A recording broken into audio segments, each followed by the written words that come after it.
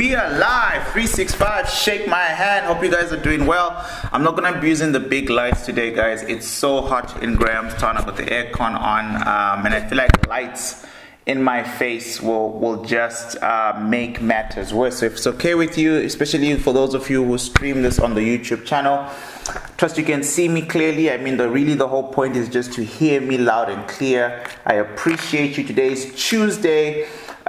We are filming episode 26 of the Money Heist podcast. If you're new to the podcast, this is where I read a chapter a day for you of a great book until I finish that book. That book is designed to slowly but surely impact and change your life. And I have a feeling that the book we're reading right now, which is The Happy Money, the Japanese art of making peace with your money by one of Japan's greatest, right, Ken Honda, is really much in line with the ethos of the podcast. And the whole point of the podcast, at least from my perspective, is the more we know, the better our level of operation. Some of these books so far I've already read many times. I know the books we're doing so far because they're the books I drew the most practical application to change my life about 5 to 6 years ago now, give or take. So that's why we are doing this, right? And just a quick announcement on the podcast. Mondays moving forward, I will be doing a reading live on my Facebook, but absolutely nothing to do with trading, finance, or stuff that we're doing right here in the 365 Money Heist podcast. Okay, so that's why on Mondays there won't be a Money Heist podcast because I can't do 2 live readings in one day. On Mondays, I'll be focused on socio-economic, political, eco-social issues, and from there, I'll be reading texts around social theory, specifically anarchism. So if you're interested in that kind of stuff, then you can catch me live at 8 p.m. on Facebook. But for every other day of the week, that's Tuesday, Wednesday, Thursday, Friday, Saturday, Sunday, and Tuesday again, we will be filming the Money Heist podcast, right? As usual, no day missed, chapter every day to change your life. Right, guys, so let's quickly jump into what we need to get into today, which is chapter 2 of this brilliant book, Happy Money. I mean, by now we should know a couple of things. Number one, money is a neutral energy. And I think neutral is a big part of what Ken was trying to stress, because if something is neutral, its positive or negative impact is based on what you put inside it, right? So there are a couple of things that if I pull out my notes that we learned in chapter 1, and even though I've read this book 3 times, I'm still making notes because there's a lot of important things,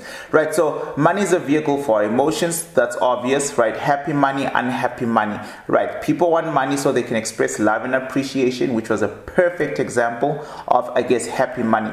Happy money, and that's what he wants us to focus on, compounds at high rate of interest, right? So the person you give it to, use it, multiplies, and that same energy comes back to you. However, in chapter 1, he also dealt with very key important things that I think affect us in our day-to-day living. Number 1, the myth of scarcity. The myth of the supply is limited, from the first book that we did together in the podcast, which was The Science of Getting Rich, that the supply is limited. The supply is not limited.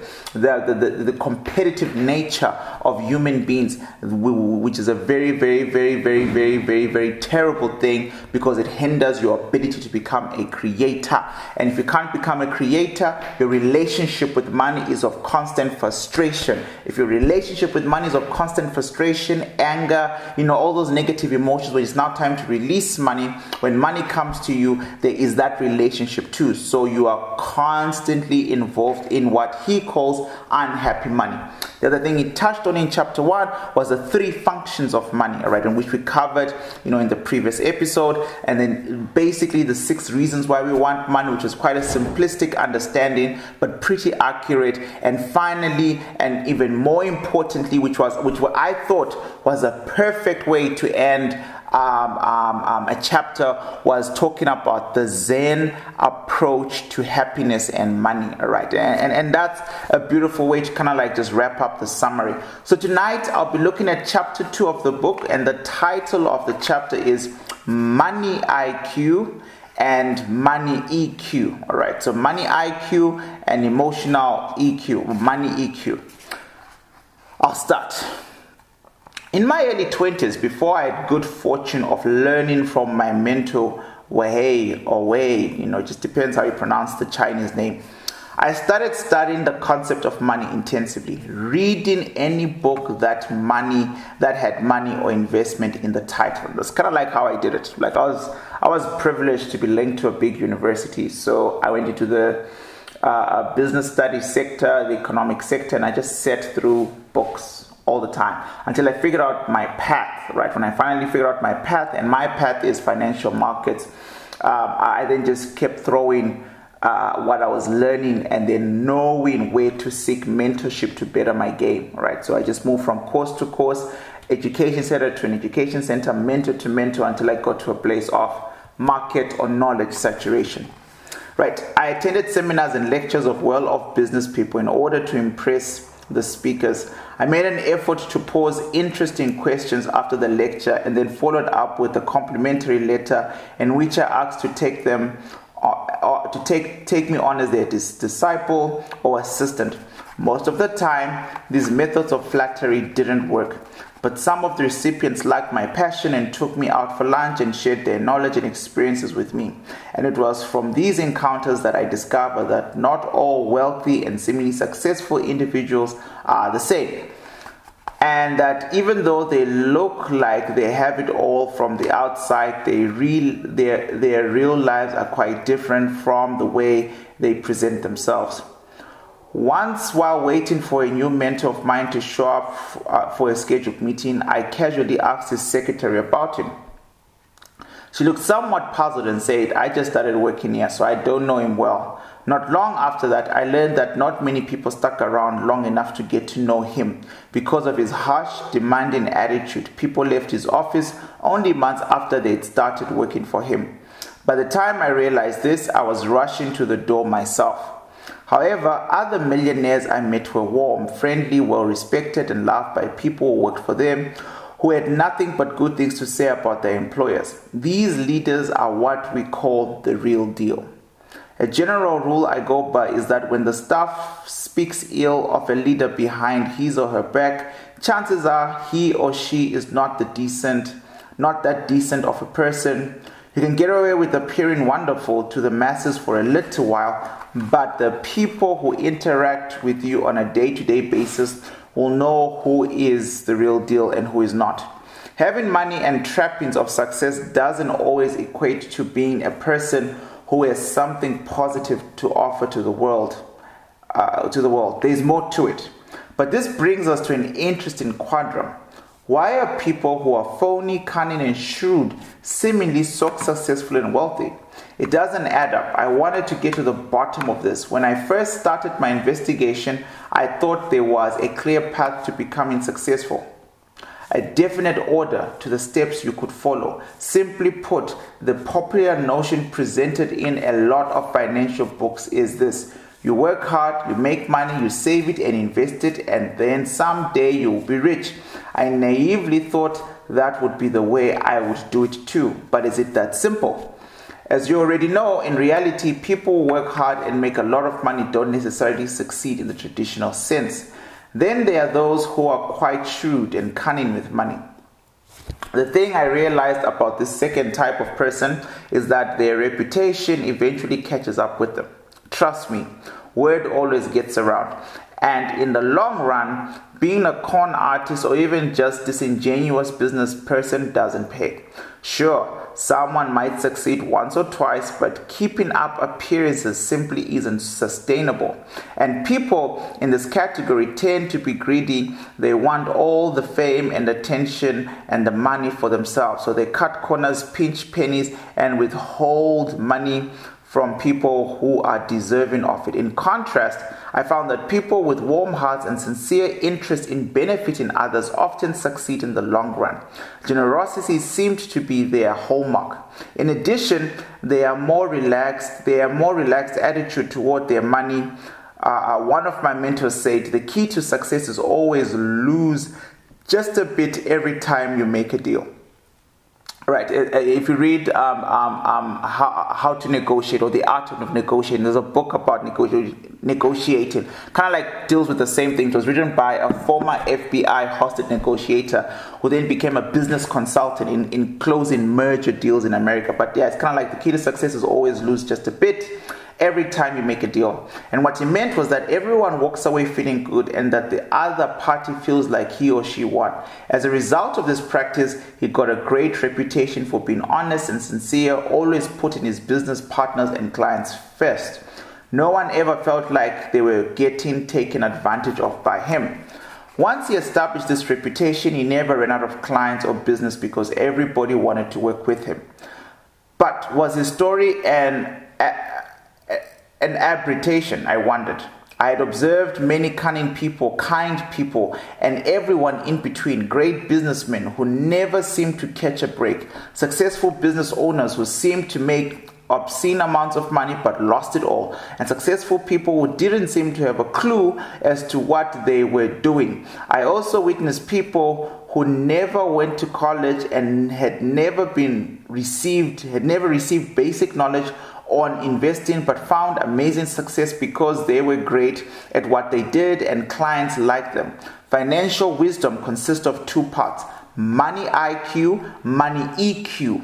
Money IQ, intelligence quotient, is focused on financial intelligence, which you obtain when learning about investing, tax law, general monetary law. Money EQ, I'm struggling with this word today, right? So it's emotional intelligence. Basically, is emotional intelligence required to deal with your reactions toward money? I'm gonna have to also highlight all of this in my new copy of this book. Those of you who don't know, I have to buy a new copy every time I do a podcast because my previous copy is, a bit torn out, man. I've highlighted and written all these notes, but this is very important.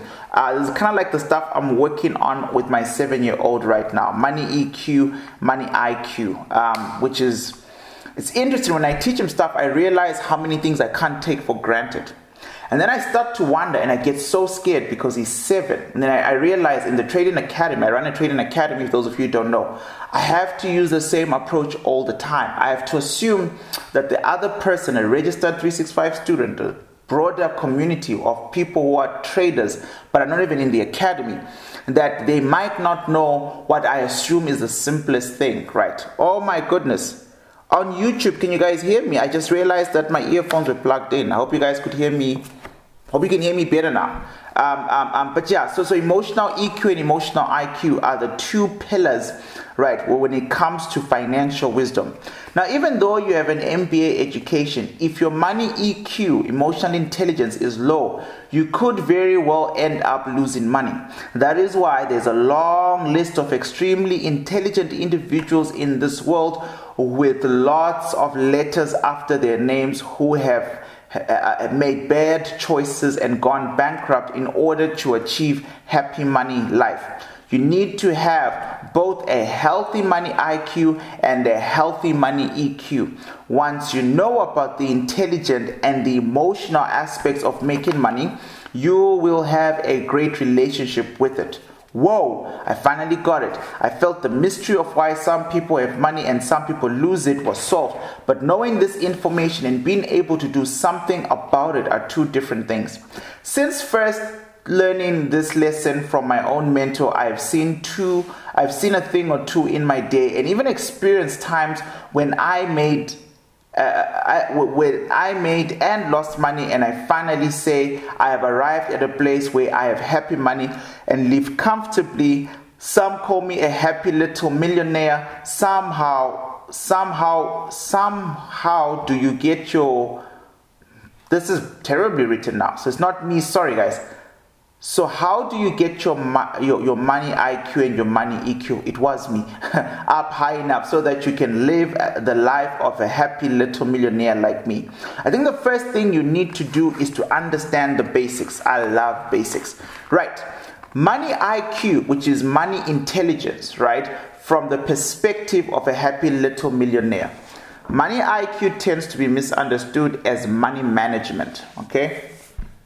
But that is not its function. or its key function rather. Sure, it is necessary to understand the deeper meaning behind intellectual aspect of money.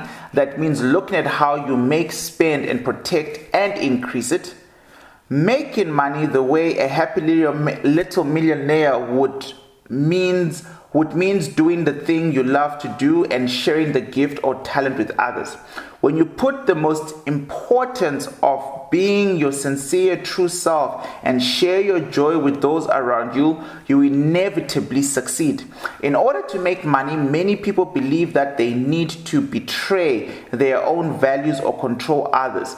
Making money is not about finding ways to defeat the competition or more easily and effectively turn a profit. Making money means being true to yourself and then being able to share your abilities with the world. As a result, you spread joy everywhere you go, and the money you receive is simply an expression of the client's and the patron's gratitude. I mean, I find it fascinating that you can read a book in the 1920s written by some guy in America, and you can read a book in the early 2000s by a guy in Japan, and both of these guys are talking about money, and both of them seem to say, don't compete, gift in service to people more than you receive in cash value. It's amazing, which again reiterates why we started with the science of getting rich. Because if the science of getting rich is true, then every single book we're going to deal with in the podcast for the rest of our lives must be aligned to that. There is actually one very specific key way of getting wealthy and keeping your wealth. And these two books that we've done right now, The Richest Man of Babylon and Happy Money After the Science of Getting Rich, keep reiterating the same principles, right? So I hope at some point that repetition cycle, you start to see the benefits of it in your own life. So making money is done. Spending money. When you spend money like a happy little millionaire with a high money IQ, you don't do it with an eye to being thrifty. Instead, your spending is always conscious. You are mindful of your true self and what makes you happy. And therefore, you're able to put your money toward the things that best express your desires. You don't want to waste your money on things that don't benefit your well-being. And because you have made these conscious choices, the result is that you never feel like your money is wasted. One of the best books that details and analyzes how people spend money that results in the highest levels of satisfaction is Happy Money, The Science of Happier Spending by Elizabeth Dunn and Michael Norton. They look at all the ways in which people spend their money, and those who spend on experiences that align with their values seem to be the happiest overall. They pored over studies and observed human behavior and found that those who were focused not on accumulating things but rather on experiencing things and being fully alive in the present moment, which is a good definition for Zen, right? Zen is being present, fully present. So a lot of people, most of you at some point, I mean, if you're in the Trading Academy, at some point when I launched the Trading Psychology module, some of you need to start meditating. Like there's just some things that your mind cannot focus on. And if you can't focus on it, you can't pass the test. You can't pass that mental test, right? So being fully present, they are very short meditation practices. You can look at transcendental meditation, which is something I learned from Ray Dalio. Ray Dalio being the second largest, if not the largest hedge fund manager in the world, all right? Transcendental meditation doesn't take time. It's super effective. There's another meditation technique called being mindful. Mindfulness is something that we teach our 7-year-old. Literally, when he can't control his emotions, when his entire sense of being falls apart, as little kids would have. Being mindful is a nice way to center yourself. A lot of adults, and I mean this, no offense, right? A lot of adults go through life without even knowing how to be a functioning money IQ'd, money EQ'd individual. And that Zen, when he writes Zen here, alive in the present moment, is because we use money as a battering weapon to fix our past and to pave a way for our future, and we completely misdiagnose the present moment, right? So being Zenful is absolutely important, right? Felt best. So being alive and present in the Zen felt best about how they spent their money. If spending money, as I continue to read, well means being thrifty or saving, then life can become a bit agonizing. In fact, life becomes a game of putting one's wants further and further away. You may want to investigate your instincts to be careful and thrifty. So there's nothing wrong with saving, but he's basically saying people oversave. People are always very panicky, very fearful about the future. Those type of people are going to have another series of unfortunate events with money because they still haven't learned about how to be present. He's not against saving, I don't think he is, but he's simply talking about why it's important to reflect, investigate your instincts to be careful and thrifty. Why are you afraid to spend? Which of your fears are associated with spending? What price are you willing to pay for things that make you happy? When you access your priorities and are mindful of activities that truly bring you joy, you can spend more comfortably and know that money you do spend is being used intelligently. So we've looked at making money, spending money, and then number 3, protecting money. Protecting money is less about hoarding it and keeping it away from others, and more about creating meaningful relationships around money and others, and keeping the boundaries between them clear. If you've ever felt that there are people in your life who have designs on your money, such as family, friends, employees, and clients, then the problem isn't with the money, it's your relationships. If any one of these people would plot to take money from you, then there is a problem. For example, one of the most commonly and costly causes of divorce is money issues. Either the husband or the wife tends to spend more than the other would like or can afford. Usually, one party keeps important financial information from the other in order to protect themselves or their money. The result, a fractured relationship which inevitably leads to a divorce. And in the attempt to protect their money, they end up losing more to begin with. Anyone who has been through a divorce knows just how costly it can be. So the best way to protect one's money is to protect one's relationships with people. This obviously includes being clear and forthright on the terms and promises and always obeying the law. But the most important thing that you can foster is foster relationships which you can communicate openly and honestly. If the relationships with the people around you are honest and clear, there is little need to protect your money far beyond that. Alright, so remember guys, all these things, right, these very things that we're reading right now, all make components of money IQ, of money intelligence, right? So money intelligence in the previous page, he says, is not just about money management, right? Money management is a key function, but it's not the only thing we do. And in money IQ, the key components so far are how you make your money, how you spend your money, how you protect your money, and number 4, increasing money.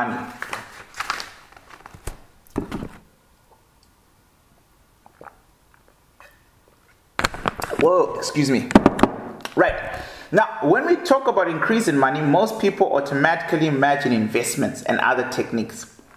However, for a happy little millionaire, increasing money is more than just surface level knowledge of the economy. Rather, it means finding a purpose that you believe in from the heart and then aiding that purpose with money. With the mind on the long term, you support your purpose in every way to make it successful. The important deciding factor in becoming a happy little millionaire is to align your money with your values and convictions. Your investment practices should include your own activities and businesses. And the fruits of your labors and the profits are yours to keep and enjoy. When you do this, you realize that markets will fluctuate, so you don't worry about investing during downturns or crises. You don't even consider whether or not you will profit because your priority is to support people who share your values and vision. The long-term gain is always the same. You become more successful because you are steadily investing and eventually markets turn around. In the meantime, all the good, happy money you invested and the causes and purpose you care so deeply have flourished. I mean, there's no ways I can ignore this, guys. I mean, this is simple. Stock market had an aggregate drop of about 24%. And the last week, crypto markets had a general decline of about 50 to 60%.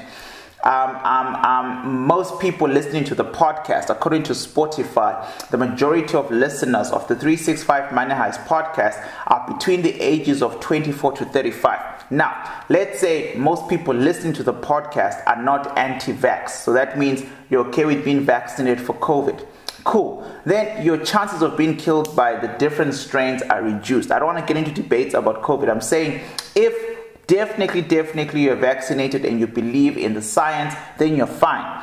Most people between the ages of 20 to 35, who are the general majority of people listening to this podcast, when they're crossing the roads, always look left and right. So let's say you cross your roads, look left or right, and you're vaccinated and you eat an avocado, a cabbage, something green. Granted, most people, God willing, will live until they are 60, 70, 80, roughly. It's a given, right? Now, this is a massive generalization. I mean, I stay in one of the most violent countries in the world, which is South Africa. So I can also say for every single woman listening to the podcast, there is 1 in 3 that they'll be a victim of gender-based violence, rape, or murder, right? So those are like just terrible society.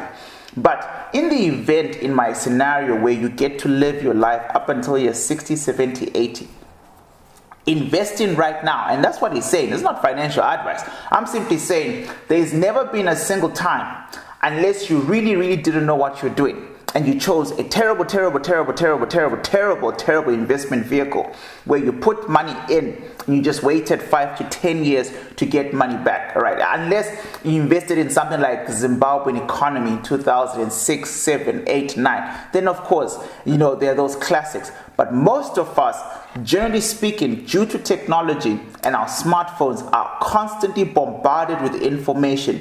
And 80% of that information is good information. The problem with good information is how to go about practically applying it. And that's where the 10% win. People know that there's metaverse. People know that there's crypto. People know that there's the stock market. But most people know about NFTs by now. You've seen the ads. You've seen the apes. You've seen it. You've seen it. Most people barely ever take the next step. The next step is to get yourself educated. After you get yourself educated, you start to think about the 10% rule. The 10% rule is to start making your money work for you. Specifically, your money must reproduce after its own kind. It's an old rule. Now, at some point in time, I hope to do a very classical video, which I'll be proud of for 10 years ago, but 10 years to come. But money is a doubling game. All right, and I'm going to keep referring to my son because my son is 7. I need him to know that he should never believe that he needs to work hard to make money. He needs to work hard to gain certain amount of kgs, to get a big muscular body. He must go pick up weights. He needs to work hard if he wants to engage in physical labor, like jobs like construction. But money has nothing to do with durability and working hard and extensive exhaustion. I want him to see money as a game, because anything in life that is a game allows you to do better. If I put a joystick, if you've never played video games before, I promise you I'm going to keep this short. But it is the podcast, so we got to talk about it. If you've never played video games before, I will put a controller in your hand. The first 2 weeks of playing that video game, you are naturally going to be bad at the video game because you've never played the video game before. But if you stay at it, keep playing the video game, you naturally start to improve. My partner doesn't like gaming with me and my boy, but every time we give her the controller, she actually gets better and better to a point where we now can have her in our team, right? And that's it. Now, if you think about money like that as a game, and it's a specific game, money is a doubling game. And what that means is Look at my bookmarks. All my bookmarks always represent money. So this is about 50,000. For those of you watching on YouTube, $50,000. It's worthless. It's a worthless piece of paper. Like all money. This is like a barrier check. It's an expired old currency, worth nothing. But if I was to give you, let's say this was $10 US, and I say money is a doubling game, your mind, your income, you need to play this game to win. Your job is to figure out how you can double it. Simple. If I give you $10, you are asking yourself, how can I get $10 to 20? And then the next big question is, how long will it take? Right? If $10 and all I'm taking from the $10 is $1, and that's the 10% rule, how can I get $1 to represent the double of the original investment? If $1 is the original investment, then you just want to double that to $2. If you can get $2, you can get $4. But what people don't understand is, in the doubling game of money, if you look at the crypto charts, look at Bitcoin, Ethereum, right now you should be looking at Decentraland, basic metaverse coins, Solana, XRP just got big news today. If you look at all those little graphs and how they start, it always starts as a small, minute doubling game. $1 becomes $2, $2 becomes $4, $4 doesn't become $6, $4. When you double $4, you get 16. When you double 16, you get a crazy number, and the math goes on. It is absolutely insane how quickly, if you play the game of money in a short-term period of time, you start to experience what is simply called compound interest. You are 10 doubles. You are 10 doubles away from $1 million US with $1,000 US. And a lot of people don't get that. Last year during Eskom, I used to do short videos. If you invested $1,000 US in Shiba, invested $1,000 US, and you did nothing, you invest and you hold for 1 year, and you did nothing, you'd be shocked. If you invested $1,000 US in Solana, you would have 1.1 something million US today. A 1 year hold. A double of $1,000 US is just 2,000, but double of 2,000 is 4, and double of 4 is 16, and it goes on and on and on and on and on. I'll stop there, but it's just simple food for thought. Some things don't need aggressive work. They need a lot of aggressive patience, right? You gotta be patient in this game, right? But I took the spotlight away from Ken. I do apologize. We'll get back to reading. Right, so wherever we were, he was talking about the long-term gain is always the same. The long-term gain. Money and wealth belongs to the long-term gainers. The aggressively patient people is always the same. All right? You become successful because you are steadily investing. The steadily investing means consistently, always investing, 10% in all the time. And eventually markets turn around. So just because we're in a dip right now does not mean we're going to stay there forever. In the meantime, all the good, happy money you invested and the causes and the purpose you care so deeply about have flourished. Right, so I think we're done with money IQ. Money EQ from the perspective of a happy millionaire. If I could just quickly drink something. Right. Money EQ is all about how we react to money emotionally. So it is necessary to understand the deeper meaning behind the emotional aspects of money. That means looking at how you receive, enjoy, feel confident about, and share your money. The act of receiving is the most important thing when it comes to enriching your life. If you aren't willing to receive happiness and abundance, then no matter how much money you have, no matter what high status you attain, you will never feel happy and abundant. I suffered from my inability to receive money. And for me, it was just pride. Straight up pride. In fact, if I look back, some of my toughest financial years, I didn't have to go through them. I just had a lot of pride. My parents were still alive. My parents were still working. My parents and I never had a big fight. It wasn't like a situation where they were not willing to help me. I just wanted to, own my path. I was too proudful. And he says, it's an art. Receiving money is the most important thing when it comes to enriching your life.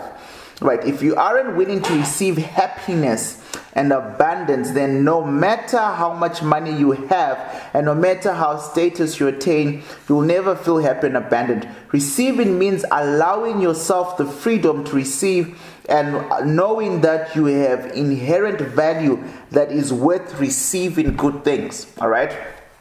And this is so important for traders, because if you don't fix the emotional damage you have with money, your perception, it will affect your trades. And I mean, I've got an entire course now, finally, an entire module around trading psychology, so I won't waste time in the podcast about this. But please note,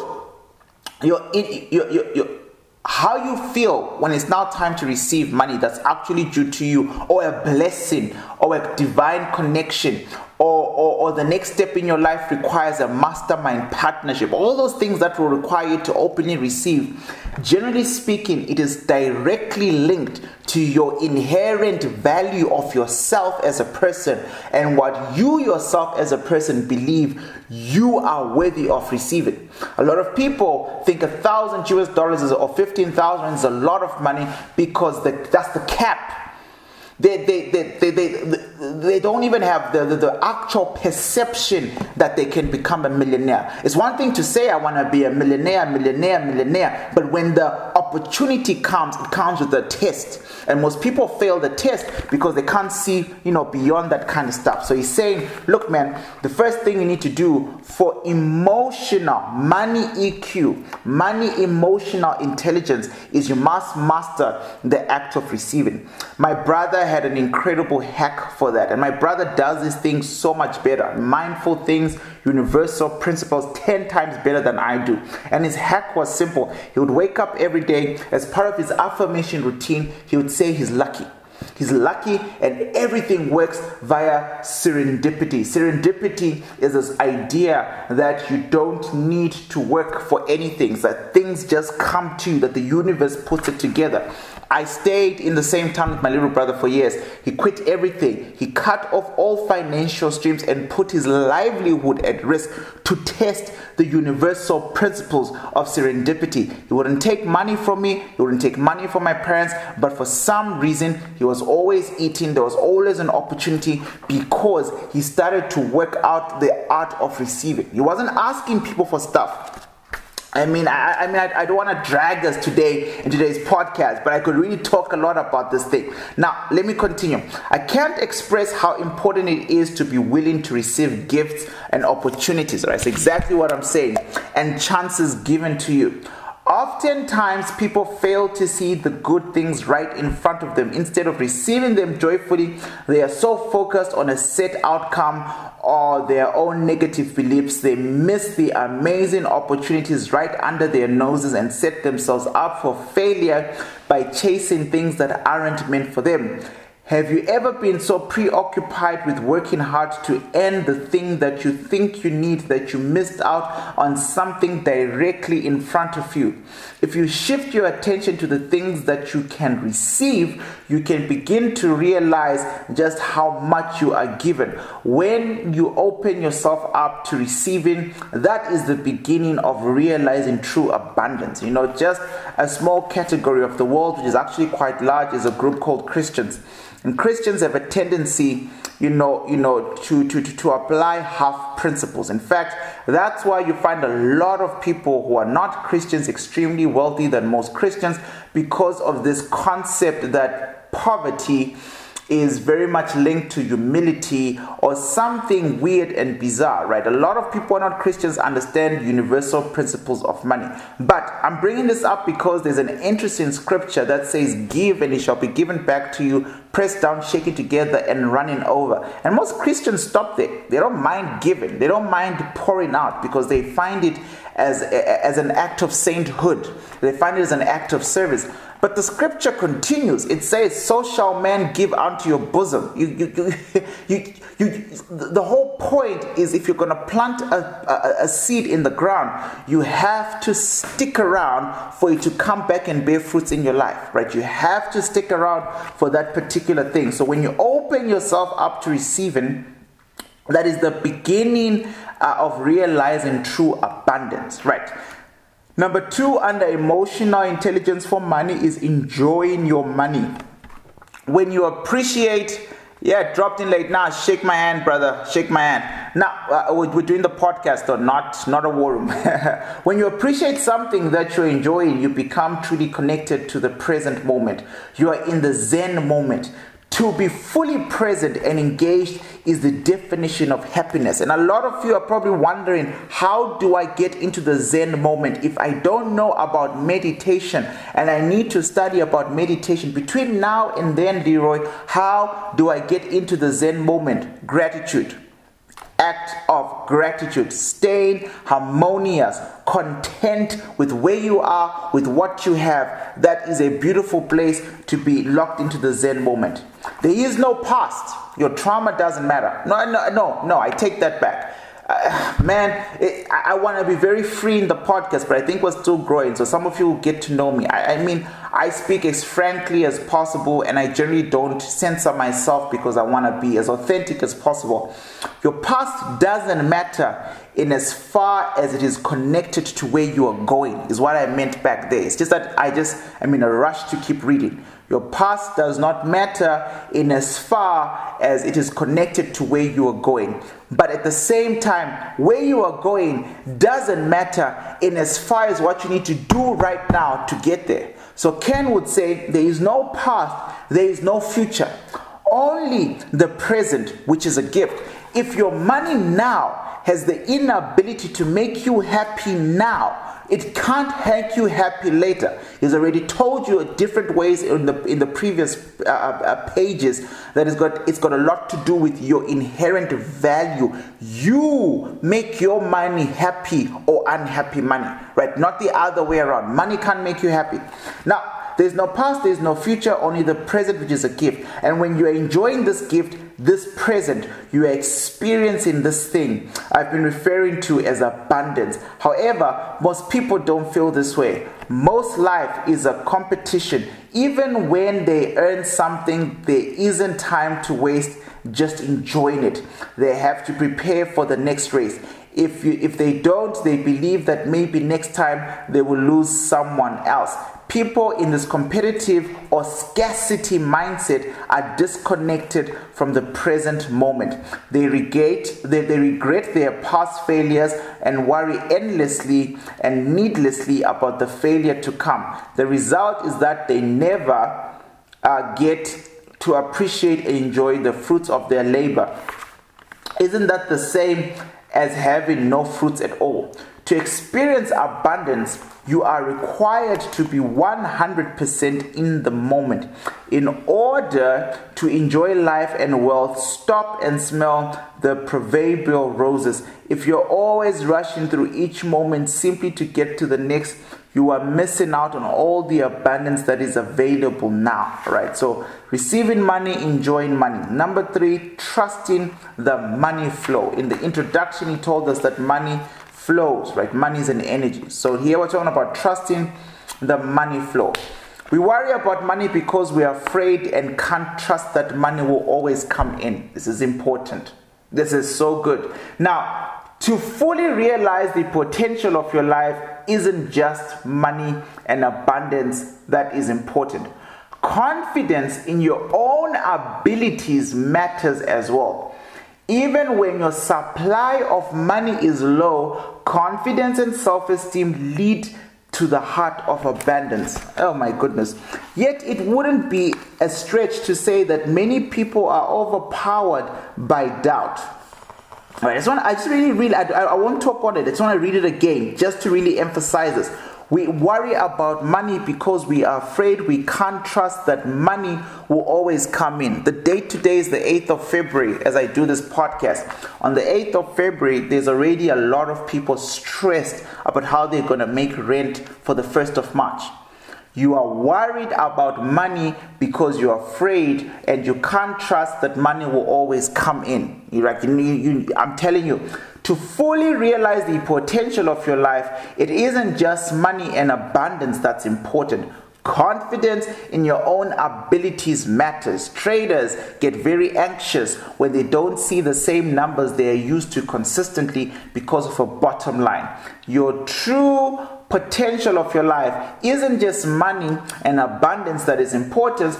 Confidence in your own abilities matters as well. When even your supply of money is low, confidence and self-esteem lead to the heart of abundance. Yet it wouldn't be a stretch to say that many people are overpowered by doubt. And the road of self-doubt leads to only one place: fear.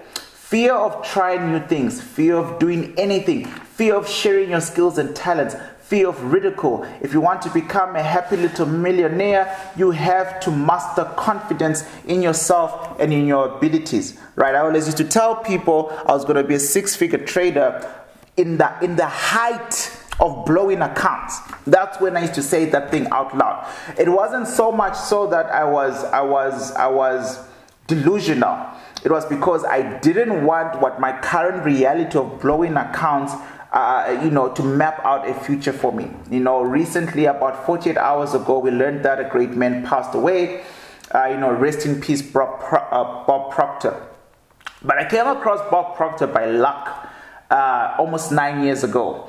And it was because I was studying Bob Proctor back then. And we're going to do most of his books in the podcast. As months go by this year, we are going to do a Bob Proctor season, book after book after book. Just a brilliant human being. And one of the things that Bob Proctor emphasizes on is a paradigm shift, which he learned from Napoleon Hill, which speaks on auto-suggestions or reprogramming the conscious mind. And you can only do that by making sure that you're absolutely confident, which is through reaffirmations. Like, you can reaffirm yourself up until you get there. But 100%, when Ken says, look, man, people who are confident aren't that they are that way because they are rich. They are rich because they are confident. And honestly, I believe confidence is a pre-setter to the road to riches, right? And there are practical ways. If you're a trader, you have to back test. You won't be able to pull the trigger and take the trade if you're not confident in your strategy. You're not confident in your strategy because you can't trust that money will always come into your account. Maybe because of a history where you've lost so much money in the markets before. Because of that, you're not yet zenful. You're not yet present. You still have a past with the markets. Because of that, you're mapping out a future. Being zenful is negating those two things and fully being present. You can only be present if you're confident. You can only be confident if you're fully reaffirmed, right? So people who are confident aren't that way because they are rich. They are rich because they are confident. You need to trust before you get money. All success is an outgrowth of confidence. And when we are able to trust the flow of money both in and out of our lives, being confident starts to become natural. A big cause of money stress is that people don't always trust the flow of money. They are worried that the money they make will not be enough to support their future. They're worried that their ideas and projects won't be worth all the time and the energy spent. But if we're going to be decisive and act with confidence, we have to accept that money is a fluctuating thing. It's got ups and downs, ups and downs. Sharing is principle number 3 or 4, I believe. Receiving money, enjoying money, trusting the flow of money. Sharing then is number 5. Sharing. When you're living like a happy little millionaire, right? That life is something to be shared. You believe that life is something to be shared. That specific life. Sharing your joy with people and offering your skills to them requires no hesitation. Basically why I'm doing the podcast. You know that sharing joy with people increases your own personal joy exponentially. Once happiness is experienced as something you do with others, you realize that there is really no other way to do it. I promise you right now, there is someone, I saw your WhatsApp just before I started, and someone from Kenya sent me a WhatsApp and said, dude, Leroy, there was no podcast yesterday, and because it's late right now, is there no podcast today? What's going on? Is everything okay?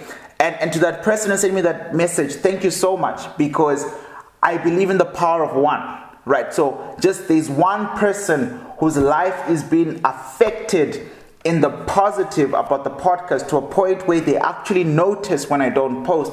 I truly appreciate you. And it's not just you, but I'm just saying that just happened right now. As I was preparing to go live, I got a message asking me, is everything okay? Like, there wasn't a podcast yesterday, which I've explained why. Mondays I'll be doing socio-economic overviews on Facebook Live, but every other day we'll be doing our Money Heist podcast. So I do appreciate the message I got there from a fellow student of ours in the academy from Kenya, right? And that's the whole point. Sharing, right? You know that sharing joy with people increases your own personal joy exponentially.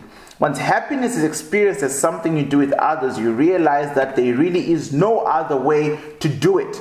Doing something solely for yourself is no longer interesting. Sharing should be part of every aspect of your life.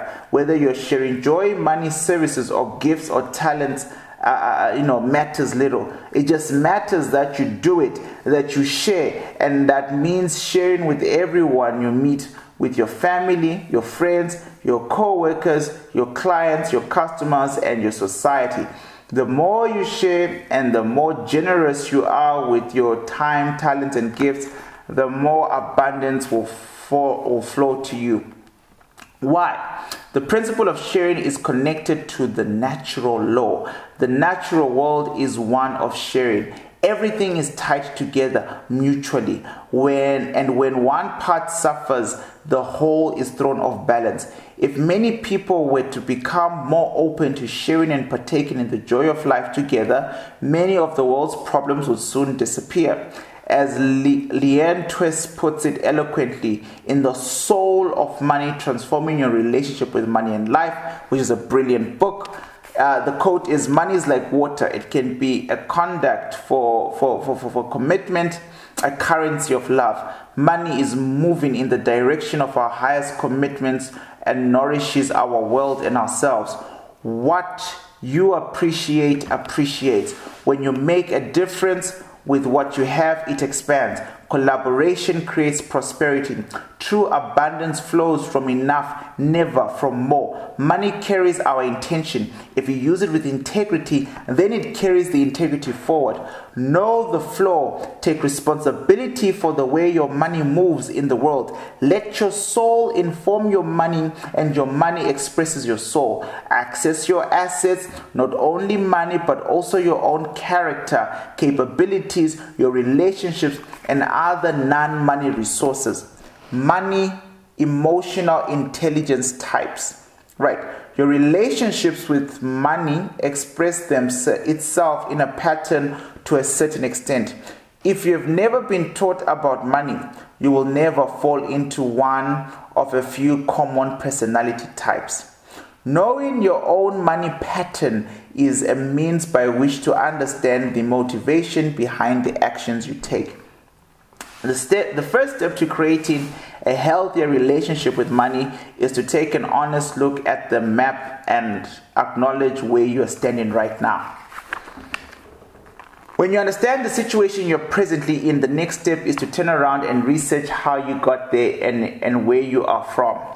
You may realize quite a lot about yourself in this process. Explore family secrets, stories from your mother, your father's youth, even surprising facts about your grandparents and when they were growing up. All right, so he's basically talking about socialization. Researching your roots in this way allows you to understand yourself more deeply. Once you have identified your roots, you can reprogram yourself with new values that reflect who you truly are and who you would like to be. From a money EQ perspective, people who engage with money can be broadly separated into three types. The type who actively engage with money and tries to control it, the type who tries to have nothing to do with money, and the type who actively tries to stay as far away from money as possible. I used to be number one. I wanted to control money. Very, very big on that back then. Right, far away as possible. Now, I call the type who actively tries to stay far away from money as possible. I call the type who tries to have nothing to do with money the indifferent type. and the type who actively tries to stay as far away as possible, the monk type. There are always three variations of the type who actively engages with money, depending on how they try to control it: the hoarder, the spender, and the money-making addict. These three types, in addition to the first two types I named in the paragraph above, make up the 5 most basic money personalities among the 3 personality types who actively engage with money. There are a few more common ones that show up as a combination of 2 or more of the basic types. For example, hoarder plus spender equals the repressed spender type. So if you've got a little bit of hoarding your money and a little bit of spending, your money personality is actually a repressed, so it's like a suffocated spender, right, type. This is usually someone who saves up a certain amount and then spends and blows it all at once. Right, spender plus money-making addict is equal to the gambler type. Someone with this personality earns a lot, it doesn't hesitate to spend a lot. A hoarder plus a spender plus a money-making addict equals the warrior type. Someone who gets worried a lot. Someone who is the combination of all 3 active money types is most likely to spend every waking hour of the day worrying. When it comes down to it, though there are several distinct money personality types that are the result of varying combinations of all the above, let us find out which personality sounds vaguely familiar to you. The money EQ personality type absolutely loves saving money. Their favorite hobby is saving money, right? The money EQ personality type, and we're talking about the compulsive saver. I didn't read the title. The subtitle is the compulsive saver or the stockpiler. This emotional EQ personality type absolutely loves saving money. Their favorite hobby is saving money. Their special talent also happens to be, surprise, surprise, saving money. If they saw a quarter on the street, they would pick it up and put it in directly into their piggy bank at home. They believe saving money is the best way to guarantee a sense of security in life. It is certain to their way of life that their actual lifestyle is often quite frugal. Frugal means they spend very little, like they're very big on managing their expenses. They're usually experts of bargain shopping. They would be able to give you excellent advice on which phone company is the cheapest, which point cards are worth it, and when to buy plane tickets at the lowest possible price. This type of person feels most alive when they check their savings account and see that there is going up and steadily at a steady rate. The compulsive saver type views enjoying the luxuries of life as a mortal enemy. In fact, it is usually a general rule that none of their hobbies or routine activities cost much money, if any at all. They have often forgotten the dreams of their childhood about how they wanted their life to turn out someday.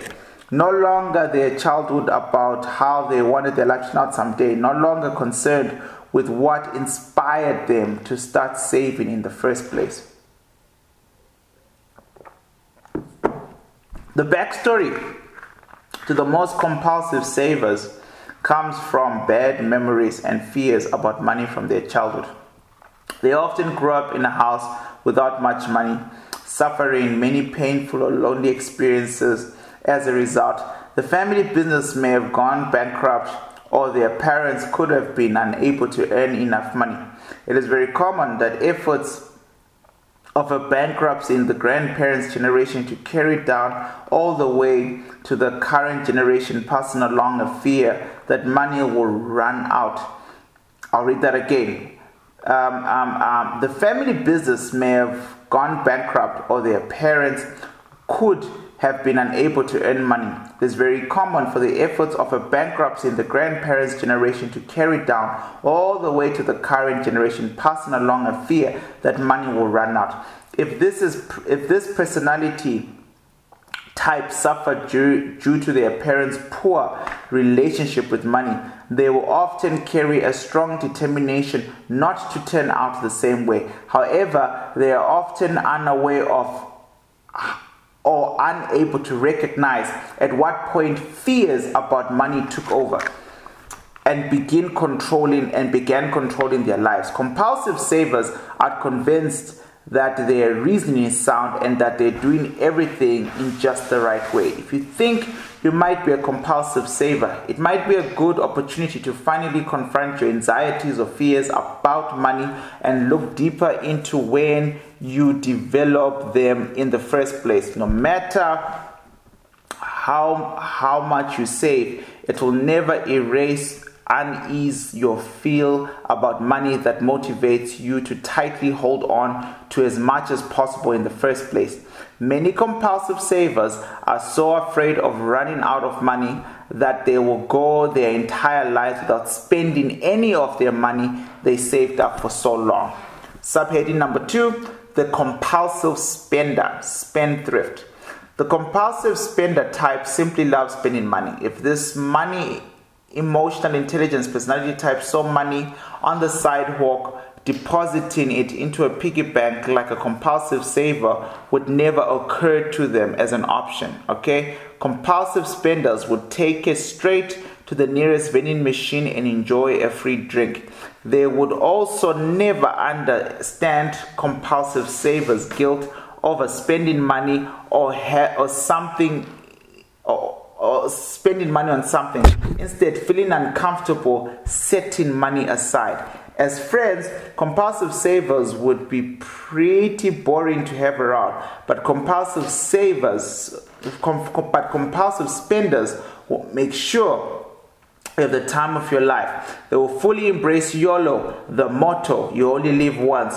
Many compulsive spenders have a friendly, outgoing personality and fun to be around. They love giving gifts or threatening people to something special for no particular reason. They will tell you that the reason for economic downturn is that people have stopped spending money and feel a strange sense of pride that they are single-handedly keeping the economy afloat.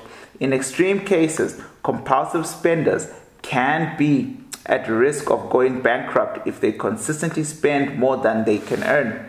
There is a reason that compulsive spenders behave the way they do.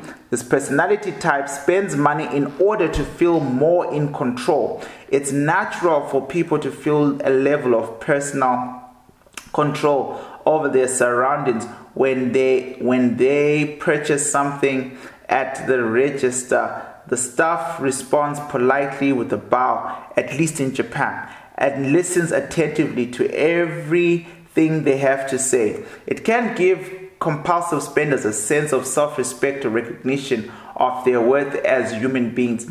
A much more clear example is, have you seen how people who think it's an accomplishment to shop at Woolworths feel, right? This is actually the power of branding.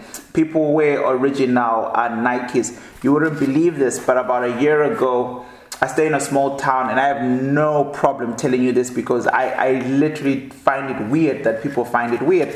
But someone bumped into me at a store called Pip. Now, if you're not from South Africa, you wouldn't know this, but Pip is an incredibly convenient store. Not like convenient store like a grocery store, but convenient in the sense that it's got your basic everyday things. And this person had been following my videos, right? And I'm in a small town, so already my options are very little. But we have a Woolworths in our small town. But if you ask my partner and you ask my family, I probably was last in that Woolworths shop 4 years ago. And I was in there not by my free will. My partner dragged me in there. Right? She goes in there by herself. But I have no problem shopping at Pep. My partner has no problem shopping at Pep, shopping at Chinese stores or whatever. And it's because we long ago separated attachment to things the way they are, because those things, for some people, I didn't want to end up like those lifestyle people who I noticed that material things actually control them. I really, to protect the image of 365, to protect my vision at that particular time, but to protect me from me, I never wanted to have a single identity linked to materialistic things. And I think it is a big trait of compulsive spenders, right? So compulsive spenders in general, right, in most cases, are brought up in suffocating environments. And I'm pretty sure Ken's going to talk about it very soon. But most compulsive spenders are unable to truly enjoy the things they buy. All right. Several items of new clothing may end up permanently stored away in a closet without ever being worn, a single time. And sorry, the pep story, before I forget, sometimes I feel like I've got ADHD, which I know I don't, but I act like I do because I start a story and I don't finish. But this person was shocked. They're like, aren't you that guy from 365? Why are you shopping at Pep? And it's like, why wouldn't I shop at Pep? This mindset is just a terrible, terrible thing. Now, as I continue to read, what's interesting about compulsive spender type is that in most cases, they were brought up by compulsive savers. So a lot of people use that adulthood and that new money to make up for their past. All the things that I didn't have growing up, or all the things that other children had that I didn't have, I'm going to make sure I have it now. I see it in a different way when parents talk about sending their kids to absolutely brutally expensive private schools because they didn't get to go to private schools, and there's nothing wrong with that, right? We put our boy in a private school. I'm not shunning that. I'm just saying, when I make such decisions, I always make sure I understand where it's coming from. All right, there's nothing wrong with the actual decision. I just want to make sure that I'm being presently mindful of what's going on and the decisions I'm making in my life. Now, what's interesting about compulsive spenders type is that most cases are brought up by compulsive savers.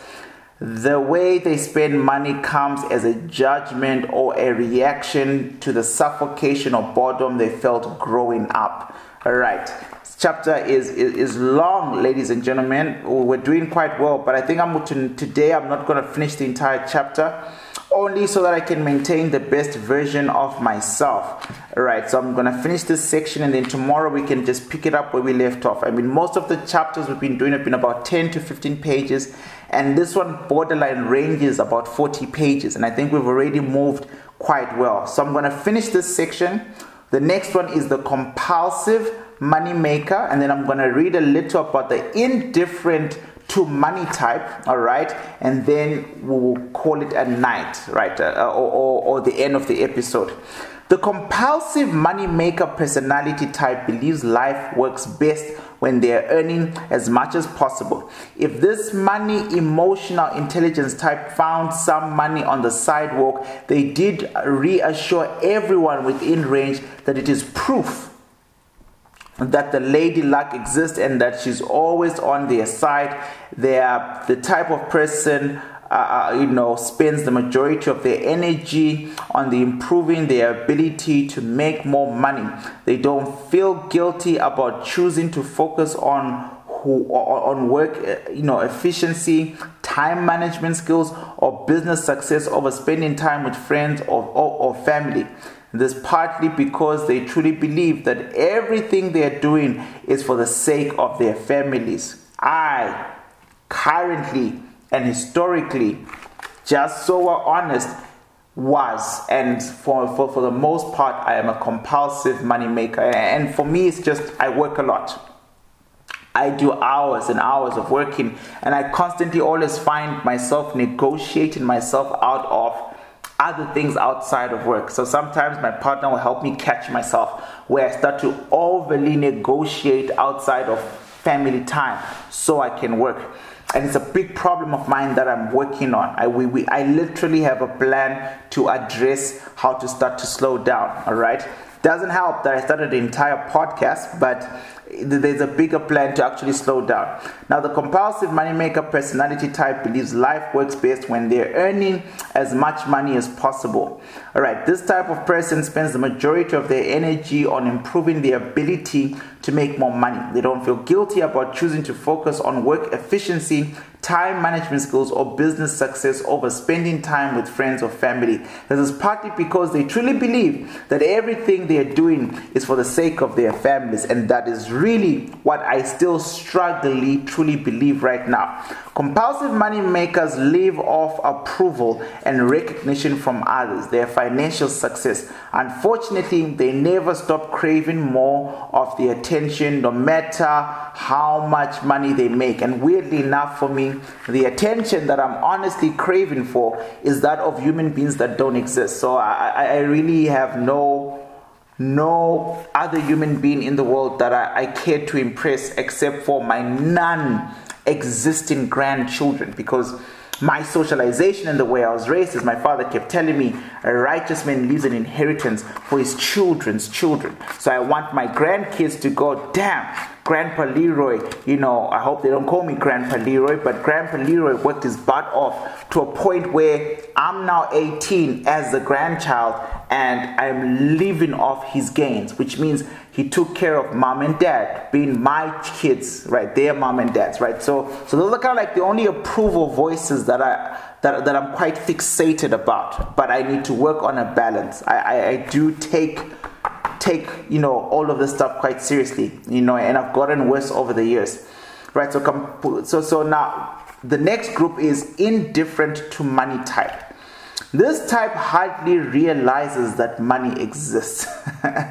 They come across $1 in the street and they are likely to pass it without even noticing what it is. The indifferent to money person typically is found among professors, teachers, public servants, doctors, researchers, artists, and homemakers. They get on with life as though money is not an important factor. Daily life might look like waking up and taking their lunchbox with them to train, to work, then spending the day focused on their tasks before returning home.